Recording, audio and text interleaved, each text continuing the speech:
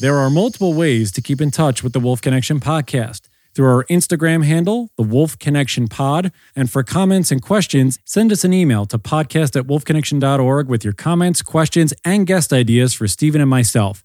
You may hear your question answered on an upcoming podcast. Thank you for your support, and howls to you all. Welcome to the Wolf Connection podcast. I'm your host, John Calfa. Let's talk about some wolves. I have on this edition of Wolf Tales, Kacey Manjarrez. She's actually been volunteering almost 2 years with us. Kacey, just tell everybody out there how you got to Wolf Connection in the first place. A friend of mine was actually trying to find something to fill her time after she graduated college and told me she found a wolf sanctuary. And despite living in the AV my whole life, I had no idea. And so, I've always had a big passion for nature and I love wolves. And so I went and looked up their Walk with the Wolves events, and I couldn't wait I gave myself an early Christmas present, and I just fell in love with it right away. So since you've been here, and it's now almost 2 years, what are some of the changes that you've seen in yourself, either personally, professionally, outside of Wolf Connection, that you can attribute to the experiences that you've had here so far? One big thing for sure is learning about grounding, being really present in the moment. I think in society in general, but especially with, I have a lot of anxiety, and it causes me to just continue to think, okay, what's next? I have to keep thinking about what I'm doing tomorrow, next week, next month.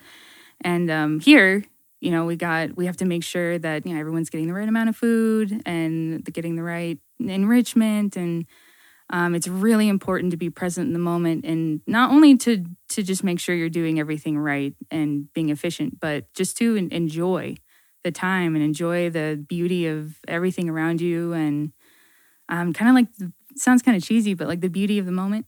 That was really groundbreaking for me. I still do it now. Like, I'll come here, especially when I need it. But I try to take it home with me, to just kind of take a moment to take a breath and just appreciate the time I'm spending either doing something that I love or even just working. But that's really created like a great space for me to take my time and relax. What was that like?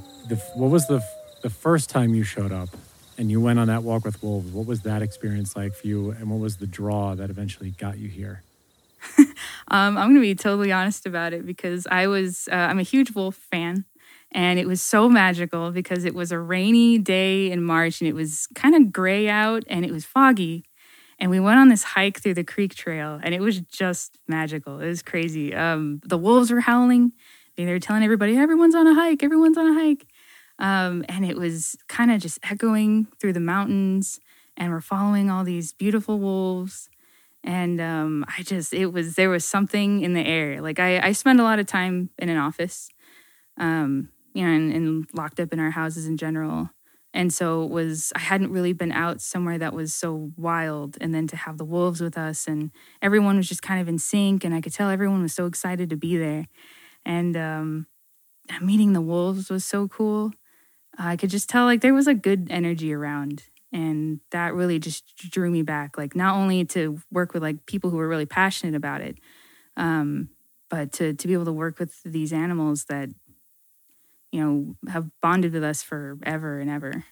And so is there a specific wolf or wolves that you have a bond with more so than others? Is there one that's taught you a lesson since you've been here? Because for 2 years, that's a good amount of time to really get entrenched in what's happening.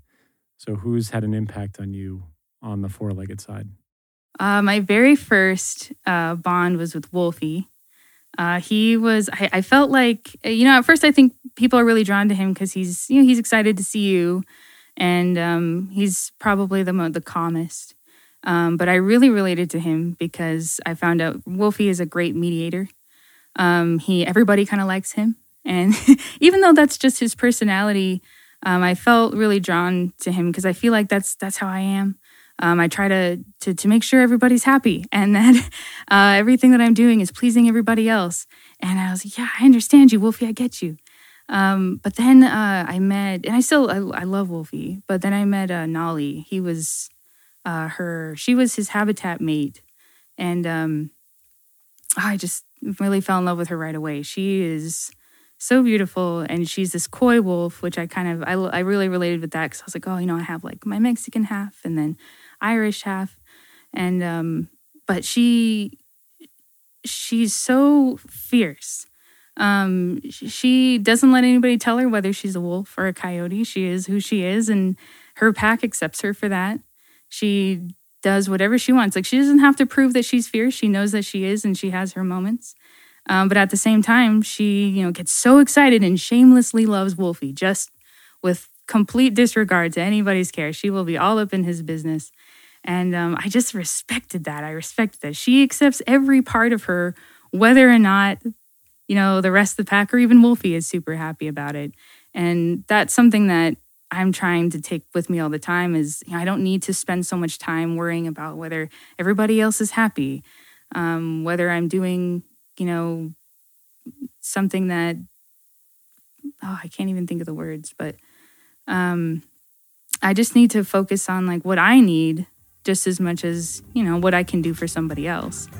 And so I just, she really spoke to me in that way. Looking to support Wolf Connection or sponsor one of the wolves in our pack? Just go to wolfconnection.org, click on the Donate tab, and find out more information.